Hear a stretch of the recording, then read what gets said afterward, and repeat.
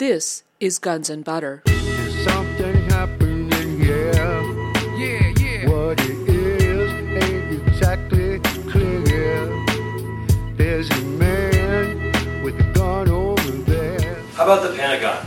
There's a theory as to what was going on in Wedge 1, which has something to do with the $2.3 trillion that Cheney had announced the day before 9/11 that, oops, it's missing. The story cards got completely buried by 9/11. And the part of the Pentagon that was hit was where the people who, and the computers that would have been checking about that money were. So this looks like it's a deliberate act of murdering these particular people. I'm Bonnie Faulkner. Today on Guns and Butter, Dr. David Ray Griffin. Today's show, did Muslims attack the United States of America on 9/11? 21 reasons why the official story is false. Today's program is part 2. David Ray Griffin is an author, theologian, and lecturer. He is author of Debunking 9/11 Debunking, an answer to popular mechanics and other defenders of the official conspiracy theory. And most recently, 9/11 Contradictions, an open letter to Congress and the press. For the past several years, Dr. Griffin has committed himself to exposing the fraud of the official story of the attacks of September 11th, 2001. He provides multiple evidence to demonstrate that the official explanation is not credible. Today's program is a lecture delivered in Montreal, Quebec, Canada, on June 21, 2008, which was chaired by Canadian economist and director of the Centre for Research on Globalization, Michel Chossudovsky, and hosted by Montreal 9/11 Truth. We begin with part 2 of Dr. Griffin's presentation. The topic I'm going to address tonight is, did Muslims attack the United States of America on 9/11? How about the Pentagon? So on the morning of 9/11, Flight 77, one of the best known stories is about getting in charge. Cheney not getting to the bunker till about 10 o'clock. Then if you read the 9/11 Commission report, you find that Vice President Cheney got down there almost 10 o'clock, perhaps 9:58. Well, that was pretty late. Pentagon had already been hit at 9:37, 9:38, according to the official story. And Flight 93 was almost ready to crash, because according to the official story, it crashed at 10:03. And there was a lot of controversy about, did it get shot down? Did the U.S. military shoot it down? Because people around there said, plane got shot down. I mean, that tended to give people a thought. And one of the pilots who got back to Otis Air Force Base, he said when he got back to the base, he heard that one of our planes had shot down the plane over Pennsylvania. So there were a lot of rumors about this. And but Cheney not getting to the bunker till about 10 o'clock, so by the time he got in there and got organized, the plane would have been crashed already. So he couldn't have given the order to shoot it down. In fact, the 9/11 Commission tells us that he didn't get around to giving the shoot down order till about 10:15. However, if you go back to the 9/11 Commission hearing, Norman Mineta, on March 23rd, 2003, in open testimony, it's on TV, you can watch this on YouTube, reported that he got to the White House about 9:15 that morning, went in to see Richard Clark, the counterterrorism star, who was just ready to start his video conference, and that Clark told him, you should go on down to the PIOC and join the Vice President. And Clark tells the same story in his book, Against All Enemies, a book that is not mentioned in the 9/11 Commission report, even though it became a national bestseller while the 9/11 Commission was in session. It happens that Philip Zelikow, who wrote the 9/11 Commission report, you think it's Tom Kane and Lee Hamilton? No, Philip Zelikow, who is essentially a member of the White House, was the executive director of the commission, and he took charge of everything. They hate each other. Zelikow had come in and reorganized, helped Condi Rice when she became the National Security Advisor under the new President Bush, helped her make suggestions, and one of them was that Richard Clark should be demoted. And Richard Clark's book says all sorts of things that contradicted in advance what the 9/11 Commission was going to say. So between those two facts, it's no mystery that the 9/11 Commission does not even mention that Richard Clark's book exists. But it does, and millions of people have read it, and in there it says that Mineta came in about then, and he told him to go on down. And so Mineta said he got down there about 9:20, and of course the Vice President was already there, and he reported this conversation that he overheard. Well, I mean, he was right next to him. The young man kept coming in the room, and he'd say, "Mr. Vice President, that plane is now 50 miles out. He'd come back in. Now it's 30 miles out. Come back in. Now it's 10 miles out. Do the orders still stand?" And Cheney whipped his neck around and said, "Of course the orders still stand. Have you heard anything different?" It sounded like the confirmation of a stand-down order. Now, Mineta said he thought it was a shoot-down order, but of course nothing was shot down there. This was before the Pentagon. He's very clear about that. Mineta later said, "Well, I may have been wrong about that." He was pressed to say, well, about what time that would have been, about 9:25 or 9:26. He later said, "Well, I might have been wrong with that, but it's definitely before the Pentagon was hit." And so what did the 9/11 Commission do with Mineta's testimony? They completely omitted it. No reference to it in the 9/11 Commission report. My second book, of course, was called the 9/11 Commission Report, Omissions and Distortions. This is one of the 115 lies of omission and distortion that I cataloged. In that, if I were writing it now, I'd have way over 200 of them. It was not only Mineta.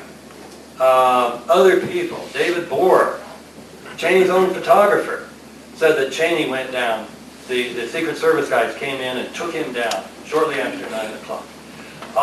Condoleezza Rice on a ABC show is shown supporting this. So there was no controversy about this, but it was just too dangerous to have Cheney down there. So the 9/11 Commission report just changed the time that he went downstairs by about 45 minutes. So the 9/11 Commission felt pretty bold to contradict all these people. And really, really bold, they contradicted Dick Cheney himself. This is my newest article. I just published it the other day after Tim Russert died, the well-known host of Meet the Press on NBC. And 5 days after 9/11, Russert came up to Camp David and interviewed Dick Cheney in a memorable interview. And during this interview, Cheney said, they talked about other things, and then Russert said, "Well, tell us about what you did that morning." So Cheney went through what his morning was like. And he reported that the Secret Service guys came in to his office and picked him up. Pretty dramatic story about, they're really big guys, and I'm not so tall, so my feet barely hit the ground. And they take me downstairs and take me into the corridor that leads to the PIOC at the other end. And I stopped and I phoned the president, and then I walked on down to the PIOC. And shortly thereafter, we got word the Pentagon's been hit. So we got the sequence. Gets to the PIOC, then here's the Pentagon's been hit. Read the 9/11 Commission. Here's what happened. There was a plane coming in that motivated the Secret Service, but it turned away, so they didn't take him down then. They waited till 9:36 to take him down. He didn't enter the corridor till 9:37. He went in and made his phone call to the president, but it took a very long time to get through to the president. You know how these presidential phones, everybody's calling him, and the vice president wouldn't be able to get through. And so it took a long time, and while he was there, he was told the Pentagon's been hit. And he turned on the TV and watched the smoke from the Pentagon. And then finally got through to the president, and he has a very long conversation with him. Then his wife comes, Lynn Cheney comes, And then they both walk into the PEOC at about 9:58. So here you have an absolute contradiction between what the 9/11 Commission says and what Vice President Cheney himself said 5 days after 9/11, when presumably his memory was pretty fresh. You can read this if you want to read the whole detail. It's called Tim Russert, Dick Cheney, and 9/11. It's on Michelle's website, Global Research, which is one of the best websites in the world, by the way. How about the Pentagon? The official story about it, true. What is the official story? It's that Hani Hanjour flew, the hijackers took over the flight, and remember they got all pushed to the back, and Hani's up in the cabin. And he flies this plane back to Washington, D.C., without any help from the ground crew, of course. And then when he gets there, he comes in and does an amazing spiral. He's up at 8,000 feet, and he's got to get down there, and so he does a spiral, 333-degree downward spiral, in which he descended 8,000 feet, and then brought that plane in and hit the Pentagon in the first floor. Virtually all the people who were killed on the first or the second floor. So it hits it between the first and the second floor without scratching the lawn, even though the engines stick down below the wings. This was some pilot. In fact, the day after 9/11, people were saying, this guy, he must have been, first of all, they said it must have been a military plane, just looking at the radar. But no, it was a Boeing 757. And they said it must have been an expert pilot. Hani Hanjour was not that. About a month and a half before 9/11, he was trying to take training in a single-engine plane. And the instructor refused to go up with him a second time. He said it's too dangerous. This was a universal opinion. Even the New York Times had quoted one of his instructors saying, "I'm amazed he was able to do that. He couldn't fly at all." So this story by itself disproves the official story. You know, we have an organization now called Pilots for 9/11 Truth. So you've got former military pilots, former 757 and 767 pilots. And they say, you know, like Russ Wittenberg says, I was flying these things for 35 years after being a military pilot. I couldn't have done that. I know a guy, you know, it takes years to go from small planes to medium-sized planes. And then even from a small plane up to a 757 or the big bird, 767, the big birds, takes months and months of training and certification and all that. The idea that a guy who had never successfully flown a Cessna could have jumped in one of these planes and even gotten it back to Washington, let alone doing this fabulous downward spiral and coming in at ground level. And there are all sorts of other reasons. It was just physically impossible for a 757 to do that maneuver, no matter who was at the thing. But just by the story. So you could, even if you said, well, maybe they were wrong about Hani Hanjour, maybe it was one of the other guys. No, none of those guys could have done this.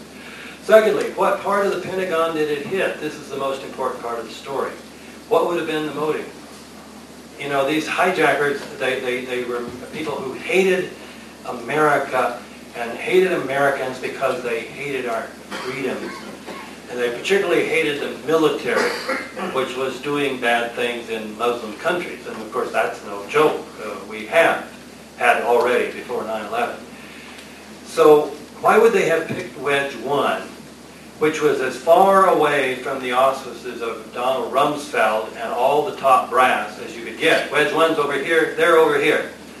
So there was no danger to their lives. Secondly, Wedge 1 was the only part of the Pentagon that had been renovated, in which you put extra strong facing on it and fireproofing. And so any other part of the Pentagon would have done far more damage than Wedge 1. Wedge 1 would have been the last place remember, these terrorists were really smart. They were smart enough to outfox the most sophisticated air defense system in history. You think they didn't know where Donald Rumsfeld's office was? You don't think they knew this is only part of the Pentagon that had been reinforced? You don't think they knew that because it was still being reinforced, the work was still going? There were very few employees there. So only 125, that's bad enough. But had they hit anywhere else in the Pentagon, they could have killed several hundred or even thousands of people. They would not have hit Wedge 1. There's a theory as to what was going on in Wedge 1. Now, Barbara Honegger has an essay on it at the back of Jim Marr's new edition of his book, which has something to do with the $2.3 trillion that Cheney had announced the day before 9/11 that, oops, it's missing. The story, of course, got completely buried by 9/11. And the part of the Pentagon that was hit was where the people who, and the computers that would have been checking about that money were. So this looks like it's a very deliberate act of murdering these particular people. I mean, the whole 9/11 thing is very gruesome when you think about it. Every detail of it is gruesome. This one is particularly so. You're listening to author and theologian Dr. David Ray Griffin. Today's program, Did Muslims Attack the United States of America on 9/11? 21 Reasons Why the Official Story is False. This is Part 2. I'm Bonnie Faulkner. This is Guns and Butter. Why was there no evacuation of the Pentagon? Why were 125 people killed? They said, well, we had no idea this plane was coming. You know, it had been just a half hour going from the Midwest back towards the Pentagon. Everybody knew, everybody was saying, you know, it hit the World Trade Center. Surely the Pentagon's next. They even had a bar they called Ground Zero. So why wasn't it evacuated? Because they said we had no idea this thing was coming. Well, this last year, CNN, for some reason, revealed that the most sophisticated military command, control, and communication plane in the world, the E-4B, was flying over the White House, which is just a couple miles from the Pentagon, at the time the Pentagon was hit. This E-4B is known as the Flying Pentagon. If the Pentagon ever would get struck, they could still command all of our forces, all of our nuclear forces from one of these planes. And so here it is, up just not very high, just over the White House. And yet nobody knew that it took this 3.5 minutes for this plane to spiral the Pentagon and come down in 3 minutes and 10 seconds, I think. A lot of people could have gotten out. Certainly all the people on the first floor who got killed could have been evacuated. So they did deliberately murder these people. Bush in Florida, I mentioned. Why was he in Florida? Well, he was there to publicize his new education policy. No child left behind. Based on his economic policy, no billionaire left behind. And so he got to the school, and then he hears that, oh, a plane has hit the World Trade Center, what a terrible accident, we'll do the reading thing anyway. So he goes in, listens to these second graders read this book about their pet goat. So you know the second tower is hit at 9:03. So a couple of minutes later, Andy Card, his chief of staff, comes in, whispers in his ear, second World Trade Center tower has been hit, America's under attack. That's what he told us later, he said. And of course Bush sprung into action, right? No, if you've seen Michael Moore's Fahrenheit 9/11, you know he sat there, and he sat there, and he sat there. Now many people say, well, who would expect Bush to know what to do? That's a good point. But the Secret Service knew what to do. They're very well rehearsed. Their whole mission is to save the president's life. If there's a bullet coming, they jump in front of the bullet. And standard operating procedure is they always have a pre-established secret location. You rush the president to it if there's any sign of danger to his life. They didn't do that. They sat there. Now there was one guy, the guy who carried his special telephone, saw that second plane hit the tower. He said, we're out of here. But he was a low-ranking agent. Obviously got overruled by the lead secret agent. And what does that tell you? You know, the Globe and Mail had a story said, why wasn't Bush bustled away? What does it suggest? It suggested the Secret Service knew there was no danger. But there should have been, if the official story were true, if that was a surprise attack, and at that time there were 7 or more planes that were thought to have been hijacked, they should have assumed, here they're going after high-value targets, what would be a higher value target than the President of the United States?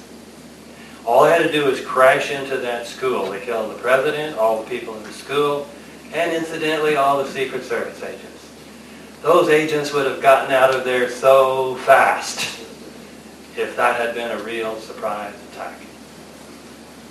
But they didn't. When the 9/11 Commission asked them, why'd you leave Bush in the room? They said, well, we kind of wanted to get him out of there, but we didn't think we had to run him out of the room. And nobody said, well, there might have been something between running him out of the room and leaving him there for another 20 minutes, like walking him out of the room. If decorum was an important factor. And that's what Bush said later, I didn't want to frighten the children. No, it'd be rather better to have him incinerated. So then what did the White House do on the first anniversary of 9/11? It finally occurred to one of those geniuses, that was a bad plan. So they said, we should have had Bush just get up and walk out of the room. So let's just change the story. So Andrew Card wrote a story for the San Francisco Chronicle. He went on MSNBC with Brian Williams. He and Karl Rove went on ABC with Charlie Gibson. And they told this new story. That Andy said, I whispered in the presidential ear, and he sat there just for a second or two. He got up and excused himself and said, excuse me, I have to go. And he left. Just changed the story. Now, this was 2002. Michael Moore's movie didn't come out until 2004. Hardly anybody had seen it. It didn't even surface on the internet until 2003. And they thought they could get away with it. And they would have, probably without Michael Moore. So you're getting the idea here. They're just lying on every single thing.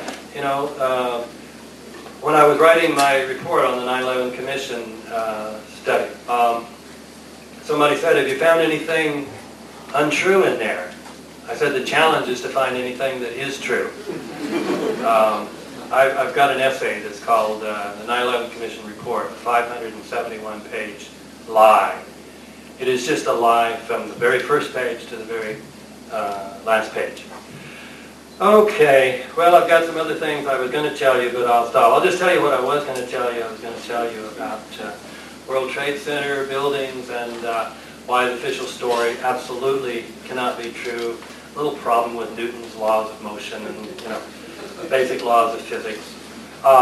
Little factors like of the 503 members of the Fire Department of New York who gave oral testimony, and they weren't asked any questions, they just said, tell what you heard that day. 118 of them report, another Canadian reported this, 118 of them gave very graphic descriptions of explosions going off in the building. And I brought the book up here, I was going to read you a bunch of these. So if somebody in the Q&A says, why don't you read a couple of those, I might. Other factors in there that show that it couldn't be the official story. The official story is, of course, the planes came in, hit the buildings, caused some damage, and then fire started. The fires got very hot, heated up the steel till it lost strength. And then the top part of the building above that hole, crawled by the planes, fell down the lower part and then caused the lower part to just crumble. Now these buildings came down at virtually free fall speed. So it was like those lower floors with their 287 columns that went from the sub-basement, steel columns from the sub-basements through the roof, didn't exist. They put out this story, these were hollow tubes. No, had 47 core columns that were this big around at the base, and then they taper off as you go up. And this is the problem with Newton's law of the conservation of momentum.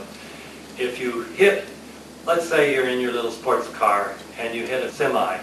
Can you imagine that semi that stopped at a light is just going to start going down the freeway about as fast as your little sports car was going?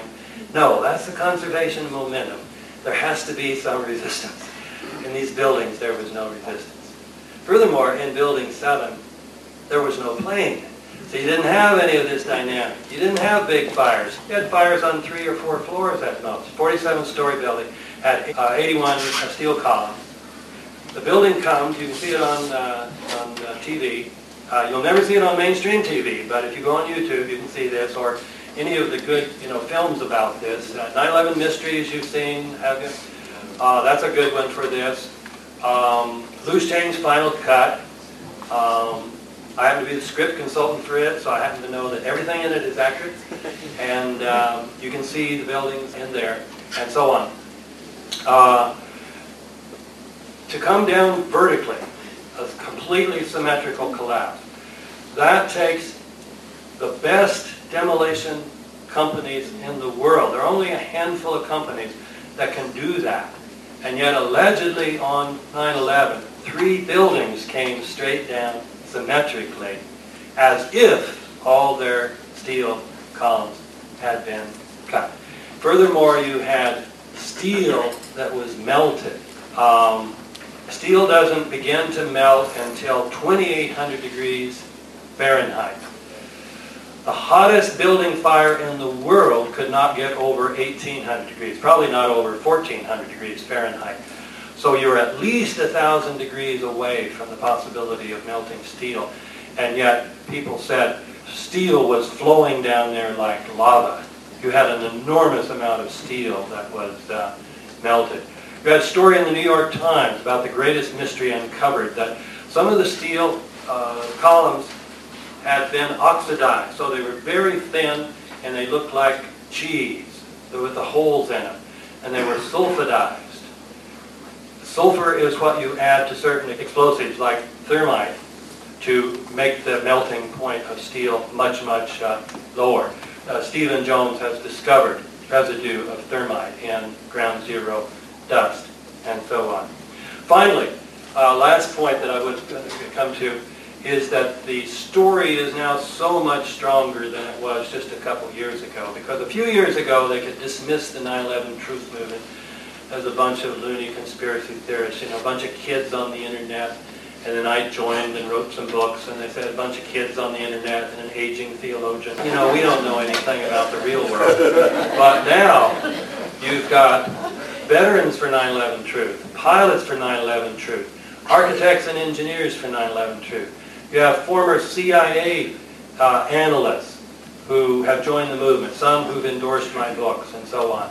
So we've got a lot of people with the relevant kinds of professional expertise. And so, if you read Popular Mechanics, they like to say, oh, all the experts support the official story. Find how many names you can find it. They just say all these experts. They name about 4 or 5. We've now got, we're in the hundreds or thousands. Already 400 people within a year, architects and engineers, have signed up, put their name on the public record demanding a new examination of the official story. So all the movement is in our direction. You don't find conversions the other way. You don't find people who say, oh yeah, I used to believe the alternative theory, but I've decided, after scrutinizing the evidence, that the official story makes the most sense. This is a well-known principle of irreversibility.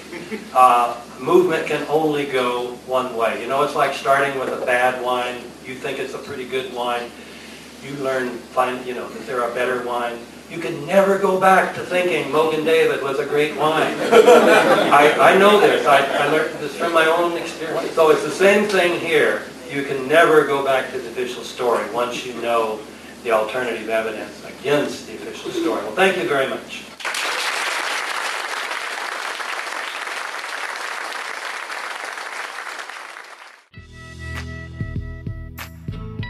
You're listening to author and theologian Dr. David Ray Griffin.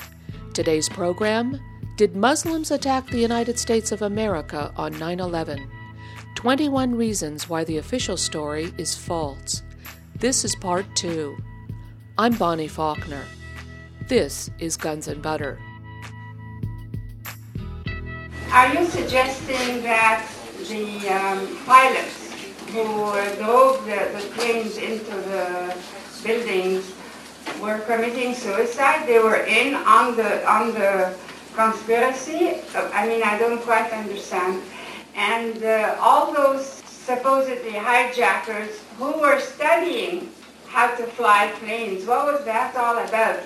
I don't understand. And it seems to me that what is important to me is to find out who is the mastermind behind all this. It's the corporations who want all this to happen so that they can rule the world with impunity.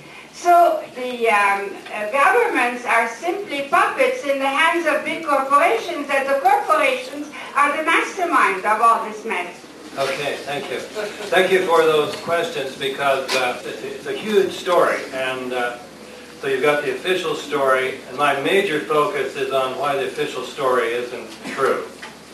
But then that raises the question, well, then what really did happen? And a lot of those things I just don't know, but on some things I have a hunch, so I'll give you my hunches. I suspect the planes were taken over technologically and flown by remote control. The planes may have even been switched.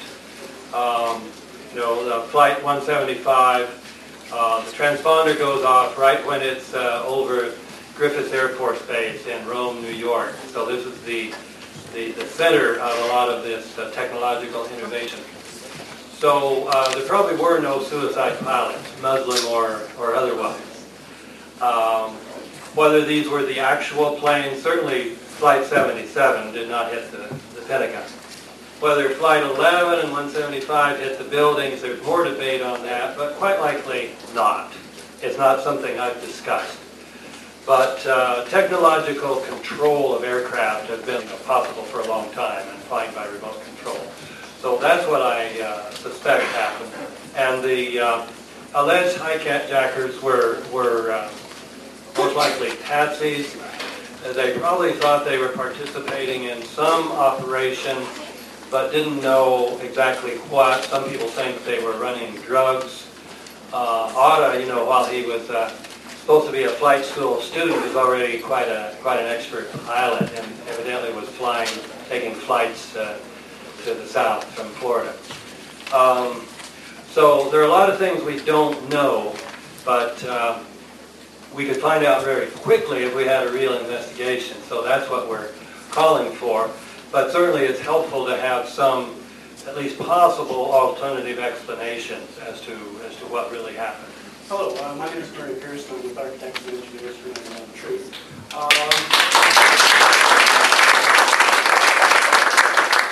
I just heard today on our mailing list that our petition just passed 1,000 signatures. We're going to be also talking with Yuki Fujita in Japan, and hopefully we can get some legislative clout behind us as well. My actual question was anticipated there. I was going to ask about the E-4B over Washington, because there have been reports for many years about a white plane overhead, and that sounds like a likely candidate. I was also going to mention something that's worthwhile considering, is that the avionics and controls of a 757 and 767 are identical. When a pilot is checked out on one, they're checked out on the other automatically. And so it's reasonable to assume the technological takeover of one would also work on the other. Okay, let me speak on the E-4B. This was shown on TV, and they can blow this up, and there's just absolutely no doubt about what it was, because it's got the distinctive hump that no other plane has. They had a military guy, John King, on CNN, had a military guy there, and said, definitely, no doubt about it whatsoever. But the Pentagon denies it. They deny that it's one of their aircraft. So if they're going to give such a blatant lie, they're covering something big up. Just like if they're going to tell such a blatant lie about Dick Cheney, Dick Cheney was right in the center of things on that day. My question is, when you watch on TV these programs about these dumb criminals that get caught on tape, that they leave evidence behind and they rushed into their plan, they didn't really do their homework. And of course, in contrast to that, you have the ones that actually never get caught because they're so good and intelligent, or get caught because they did only a little mistake. Now, moving on to the subject, the actors of the conspiracy, whoever they are, I think it's right to assume that it was a think tank or very intelligent people that prepared this in advance, maybe a year before or whatever. Do you think it's a case of them being somewhat of a dumb criminal, and that they didn't do their plan right, and that is because they left bad evidence behind and mishaps in the stories and everything, or another take on this? There are many people who have all sorts of a priori arguments. They won't look at the evidence because they say, we just know a priori it can't be true. And one of those is, somebody would have talked. Or our government wouldn't do such a thing. Or, this is the other one, our government's just too incompetent. I mean, look at Iraq. Well, look at Iraq. How quickly did we win the actual military battle? About 2 weeks. The Pentagon, when it's doing things it's trained to do, is very, very good. They are trained to intercept planes very, very fast. They rehearse these things. They get it down. If they can shave 2 seconds off what they got last year, they're very, very pleased. They have contests between different groups. Whenever they're doing something, they rehearse. Now, they don't rehearse occupying countries. America has never done that. For that one, we should have had the Brits. My response now has been, yes, they were far too incompetent to pull off 9/11 in a way that would not have been revealed within 2 days if we had a Congress and a media that were doing their job. I just reported many of the obvious mistakes where they get guys on the flights who died last year. And so they had to change so many stories. They changed the whole story about why the flights weren't intercepted. Because they first said the FAA told the military, they just told them a little too late, and so the military didn't have time to get there. Well, this was where I came into the 9/11 Truth Movement, because the guys who were on board first, I'm a Johnny-come-lately, year and a half in, these guys had done the math. And they said, look, you got notified there, you still had plenty of time to get there from Otis Air Force Base. But even if you had to come all the way from Langley to go to the Pentagon, like it really didn't have any planes on alert at Andrews Air Force Base, which protects Air Force One and the Treasury Department and everything. Absolutely ludicrous to say Andrews didn't have any planes on 24-hour alert. But let's even say so, planes could have gotten there from Langley. And so that's where the movement was when I wrote the New Pearl Harbor, and I reported all those times. Well then, as soon as the 9/11 Commission report comes out a few months later, they've changed the whole story. Didn't get notified about 175 until after it hit the building. Didn't get notified about 77 until after the Pentagon was struck. Didn't ever get notified about Flight 93 until several minutes after it crashed. Even though that conflicts with stories that were repeated hundreds of times in advance. So that was a big boo-boo on their part, but they just tell the new story and get away with it because the press goes right along with them. So, yeah. Hello, Dr. Griffin. Thank you very much for your expose. It was very amusing, but it was also terrifying. Yeah. It's a terrifying experience, and I would like to ask you, where does all of that lead us to? We're talking about something huge. We're talking about billions of dollars, trillions of dollars, millions of deaths, a huge amount of lies. Somebody somewhere is trying to lead us into something, and I would like to understand what that something actually is. Can you give us your lights on that? No. Again, I have my hunches. I think the woman who spoke first is in the right direction. We're talking about plutocracy here.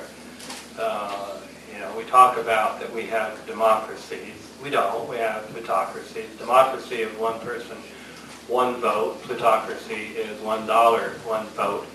So one billionaire outvotes millions of us. And you know what that means in terms of buying airtime, in terms of saturating the public with an ideology and saturating it with a myth, the myth of 9/11. Who this is, why they want to do this, United States, certainly Dick Cheney has long time had a lust for power. He's wanted to turn the presidency into a monarchy and make the United States the head of a global empire. Already, you know, when he was Secretary of Defense, one of his last acts was to have this new Pentagon Defense Doctrine written up, which Libby and Wolfowitz wrote up. And it was described as Cheney's plan to rule the world. Well, 9/11 was his chance to put that in effect. It hadn't worked out so well. He thought, you know, Iraq was going to be a cakewalk and all of that. They had a hit list of 7 countries they were going to take over. It wasn't just the 2, wasn't just the 3. Wesley Clark revealed this in a couple of his books. He was told by guys in the Pentagon, and everybody seemed to agree on this list. It's just different order. Which way are we going to knock them off? Include Saudi Arabia. So you know that oil is central to this. And all these countries just coincidentally happen to be primarily Muslim. And so you see how 9/11, because it could so easily be morphed. It didn't have to be somebody from Afghanistan. But you know what the motive is. There are lots of different theories about this, but I don't get into that. I think one thing at a time, and I certainly do suggest it was partly for empire, and certainly some very big money is behind this. So that's what I mean. It was a plutocratic operation, and probably. The motto was, plutocrats of the world unite. We have nothing to lose but our poor people. You're listening to author and theologian Dr. David Ray Griffin. Today's program, Did Muslims Attack the United States of America on 9/11? 21 Reasons Why the Official Story is False. This is Part 2. I'm Bonnie Faulkner. This is Guns and Butter. You know, if you know the story that Aaron Russo told, he died this last year, but the one who did Freedom from Fascism. And he told me this when I went down to L.A. He wanted me to come by. He was planning, his next film was going to be on 9/11, and he wanted to kind of see if I thought he should do this, and I did. And he told me this story that he since later told publicly, that he had become friends with Nicholas Rockefeller. He's not one of the brothers, but one of the cousins.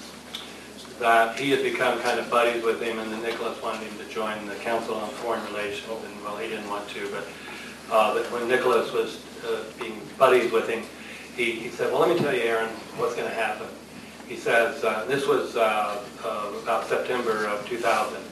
He says, a year from now, we're going to be going through caves in Afghanistan looking for terrorists.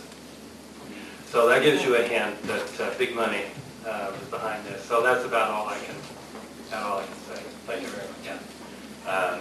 My question was going to be about Angel is Next, the threat that the Secret Service received against Air Force One on 9/11, and the fact that it kind of indicates maybe it wasn't Bush who was behind 9/11, because in fact he was threatened with assassination unless he went along with the plot, but seeing as how it was already kind of addressed as to who was really behind all of 9/11, I just wanted to ask... Well, let me say something to that, and then I'll still give you your question. This is the question you didn't ask, so it doesn't count.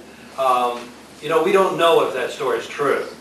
I think Webster Tarpley is convinced it is true. It may be true. And it may be true that Bush wasn't involved in it in the beginning, and that going around that day had something to do with getting him on board. Bush doesn't seem to me like a guy who had to be gotten on board for some project that might require moral scruples. But it is true that when you see Bush in the Michael Morris film, and when Andy Card whispers in his ear, he genuinely looks puzzled.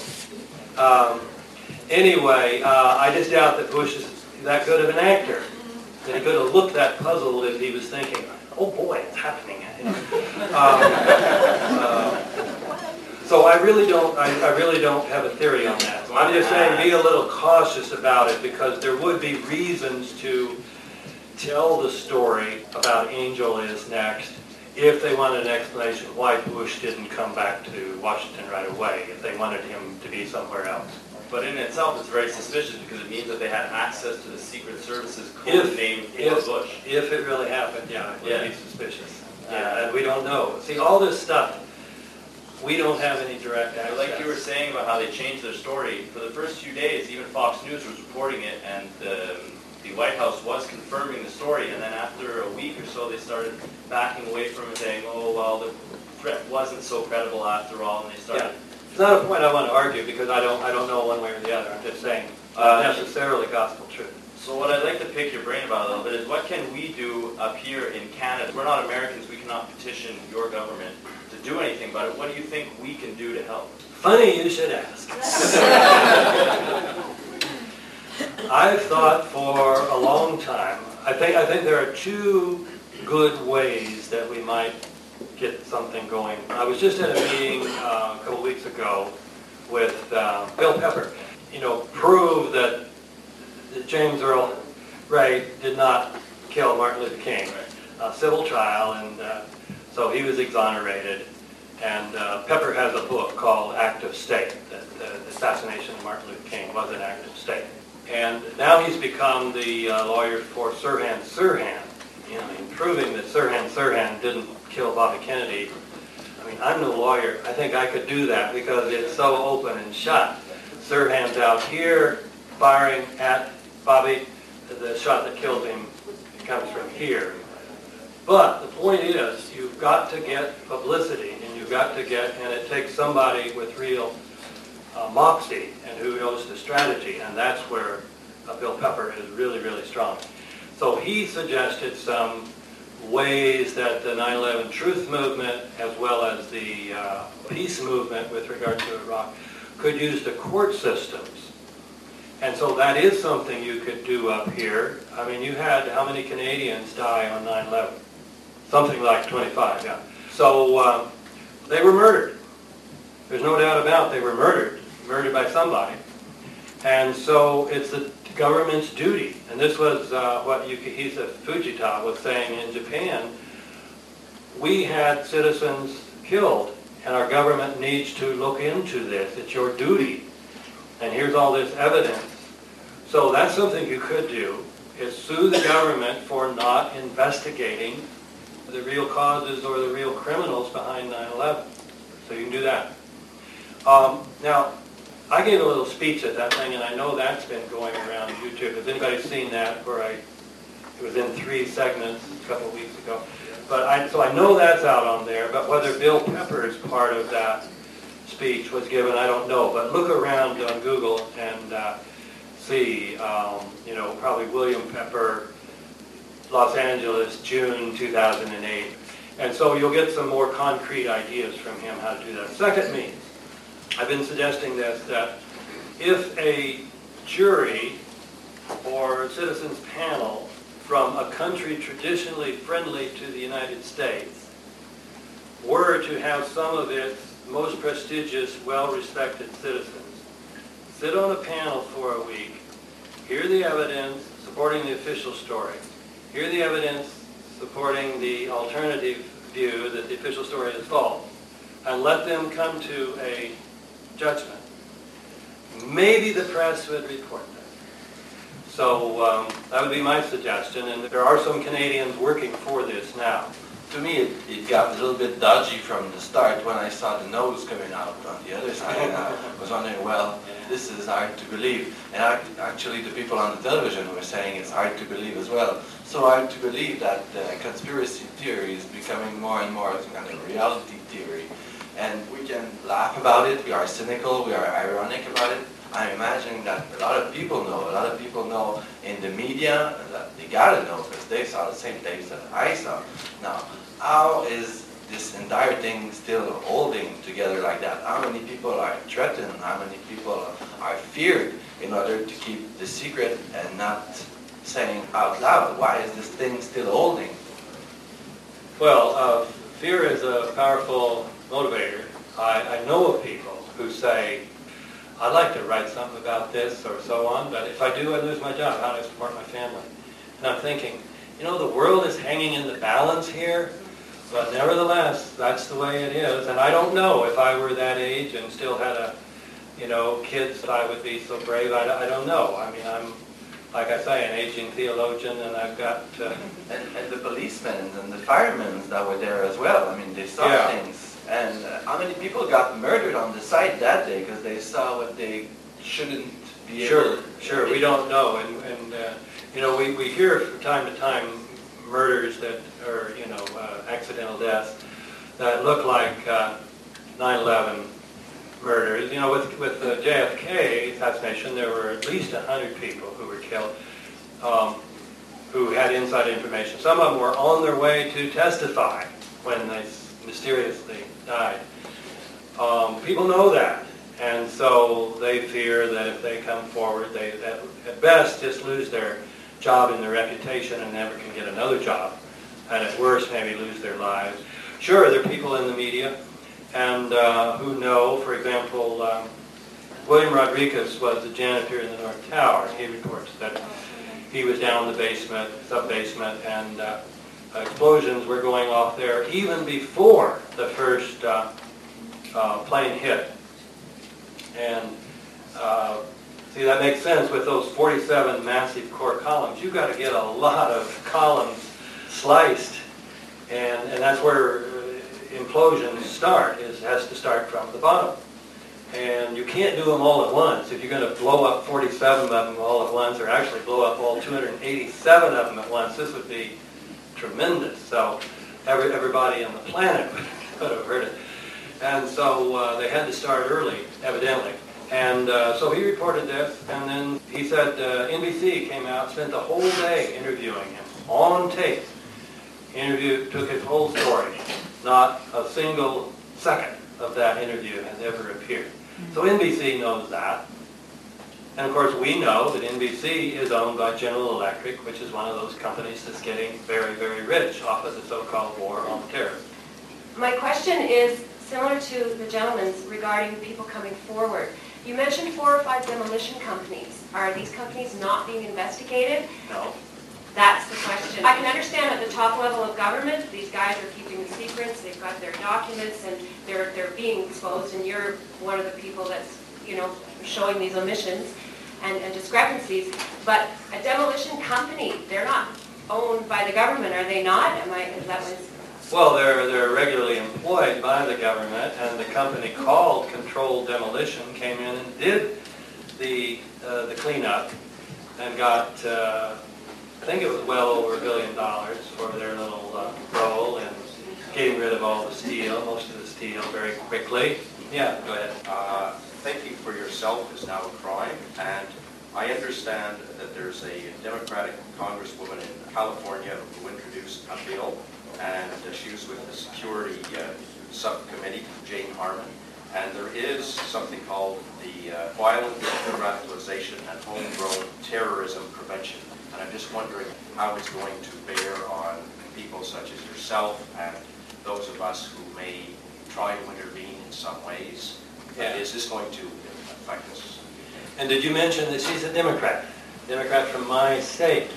Absolutely. I mean, this thing is written so vaguely that anything almost that they don't like could be defined as incitement to terrorism or whatever the technical language is. So yes, I think if it passes, they could arrest me for giving a speech like this. Yeah, I think we had 1 or 2 people stand up for freedom of speech. But we just got habeas corpus back by just a thread, and maybe we'll get free speech back, I don't know. But everything they want, they justify in terms of 9/11. So when people tell me, why do you spend all this time on 9/11? You're distracting us from more important things. What in the world could be more important? They say, well, the Iraq War. The Iraq War is justified on the basis of 9/11. Well, the increasing gap between the rich and the poor, that's justified. And the wiretapping, the extraordinary rendition, it's all justified by 9/11. So, thank you. I'm studying anthropology at the University of Montreal right now, and I'm a Muslim. And but the thing is, like in the Quran, it's forbidden to suicide yourself first, and it's forbidden to kill women, children, innocent people, civilian, and even to cut a tree if you go to war. So if you call yourself a Muslim and you suicide bombing yourself, you're not a Muslim. So that's my statement for tonight about the Quran and people calling themselves Muslim. Okay, thank you very much, and that's a very good place to end because it brings us right back to my beginning question. Did Muslims attack the United States on 9/11? And I would say there is no evidence that they did, and there is even a lot of evidence that they didn't. So thank you all very much. There's something happening here. Yeah. What it is ain't exactly clear. There's a man with a gun over there. You've been listening to author and theologian Dr. David Ray Griffin. Today's show has been, Did Muslims Attack the United States of America on 9/11? 21 Reasons Why the Official Story is False. This has been Part 2. Dr. Griffin's most recent books are Debunking 9/11 Debunking, An Answer to Popular Mechanics and Other Defenders of the Official Conspiracy Theory, and 9/11 Contradictions, An Open Letter to Congress and the Press. Dr. Griffin's books are available at Amazon.com. Visit Michel Chossudovsky's website at www.globalresearch.ca. Audio for today's program was provided by Lynn Gary, producer of Unwelcome Guests, and by Montreal 9/11 Truth. Guns and Butter is produced and edited by Bonnie Faulkner and Yarrow Mako. Our engineer is Bonnie Bone. To leave comments or order copies of the show, call 510-848-6767, extension 628. Email us at blfaulkner@yahoo.com. That's blfaulkner@yahoo.com. Our website, www.gunsandbutter.net, is under reconstruction. Hey yo, these are some serious times that we living in, G. And a new world order is about to begin. You know what I'm saying? Now the question is, are you ready for the real revolution, which is the evolution of the mind? If you seek, then you shall find that we all come from the divine. You dig what I'm saying? Now if you take heed to the words of wisdom that are written on the walls of life, then universally we will stand, and divided we will fall, because love conquers all. You understand what I'm saying? This is a call for all you sleeping souls. Wake up and take control of your own cipher, and be on the lookout for the spirit snipers trying to steal your life.